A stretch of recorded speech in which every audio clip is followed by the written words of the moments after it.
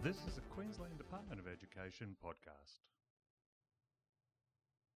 Highly Accomplished Teacher and Lead Teacher certification is aimed at strengthening the teaching profession and providing high-quality classroom teachers with enhanced career pathways that recognise the important role they play in educating Queensland students.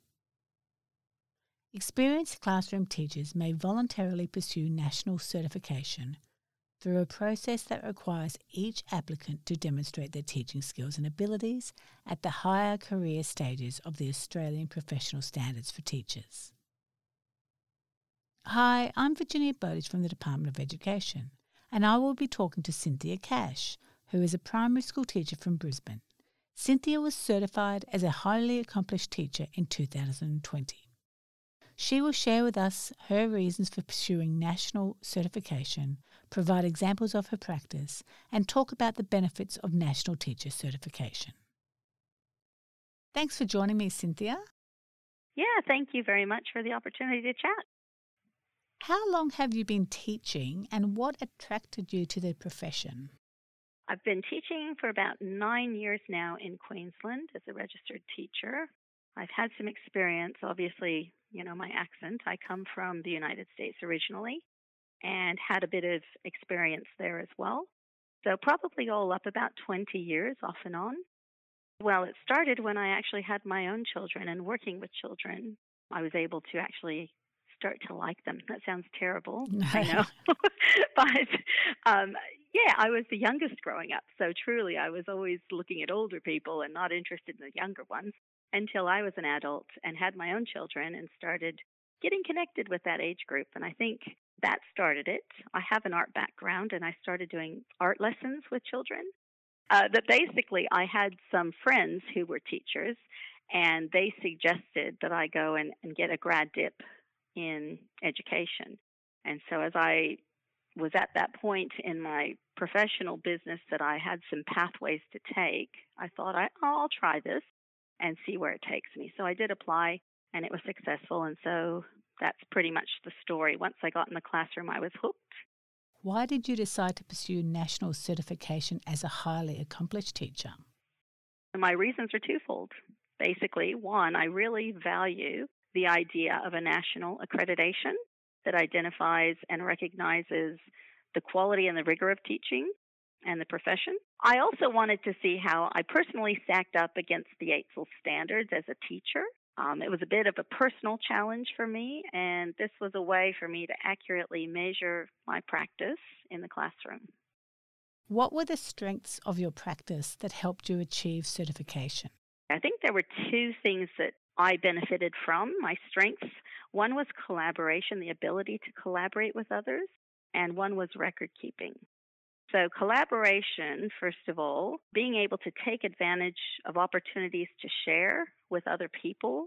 You actually gain from them as well as are able to contribute. That's a major strength. I think for me, I really enjoy learning from others as well and working with others. So collaboration would definitely be one of the top strengths I think I had to achieve certification. The second one was record keeping. Now, I'm not always the best organized person in the world.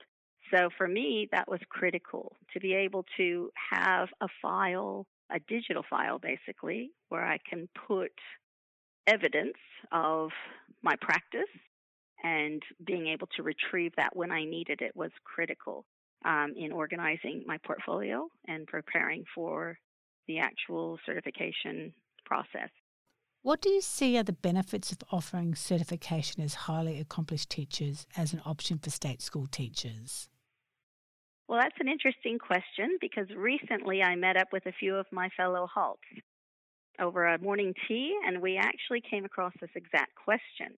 So while we all agreed the financial benefits is always a perk on the job, we actually came to a couple of other benefits that actually people don't always realize.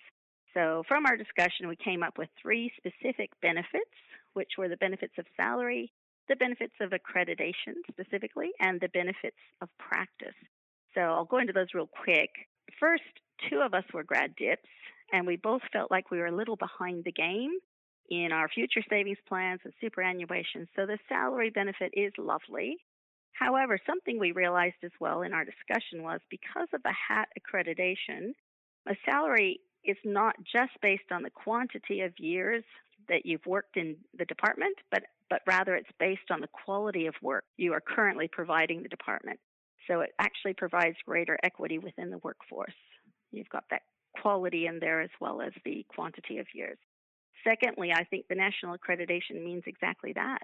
It's a national accreditation, which means it follows you wherever you travel. If you should move, be transferred to various state sectors, locations, regions across Australia, that goes with you. It is recognized nationally, and the work you've done to become a HALT is validated without having to prove yourself a competent teacher to each new school you work at, which often seems to be the case. Being able to take that accreditation with you, it already states what kind of quality work you're working at. Finally, I think there's an intrinsic one. Coming from another country, I wanted to know personally if I was on the right track as a teacher in Australia. So the accreditation process actually helped me to reflect and justify my practice in a measurable way against the national standards, which when I learned my application was successful, I felt thrilled. And of course, I actually felt validated in my practice. So I was, reassured that what I'm doing is right and that I was on the right track. So it built my confidence in my practice as well. How do you want to inspire your students and your colleagues as a highly accomplished teacher? Let's see. So I suppose the concepts of doing your best, pacing yourself, not giving up, and I would say being teachable would be ways to inspire others. Being your best you. There's a Dr. Seuss poem that I often teach my students about. Today you are you. That's truer than true. There's no one alive that is youer than you. And it continues on about celebrating yourself as being you. And I think a lot of teachers feel like they have to be something different. But truly, if you're being yourself, you begin to inspire others because of the authenticity behind what you're demonstrating. Every teacher has something wonderful to bring to the classroom, and every one of them has something special that they share with others. I think inspiring my students just by being myself and sharing what I have benefits them, benefits colleagues, just like I see that reflected in other colleagues.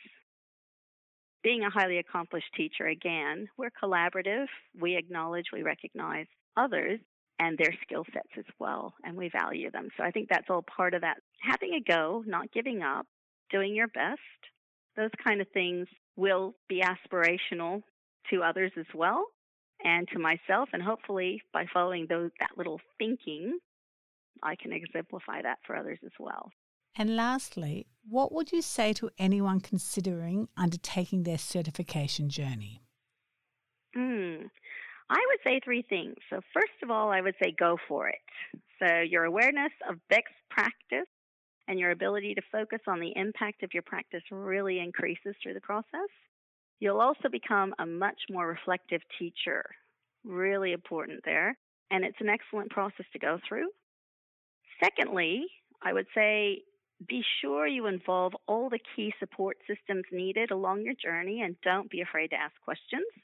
So finding a few critical friends around so you can bounce ideas off of them, and definitely be in regular communication with your principal through the process, because that's a great connection in helping you through the bugs and things that might come up, the frustrations and some of the things that block you through the process. So those support systems are really important.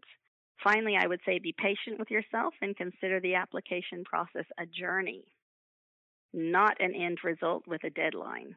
So don't give up, even when it seems hard to reach. Pace yourself and know that you will get there, and you just need to give yourself the time to get there. Well, thank you very much for that, Cynthia. It was very interesting. Yeah, thank you very much, and I appreciate chatting with you. You have been listening to a Queensland Department of Education podcast.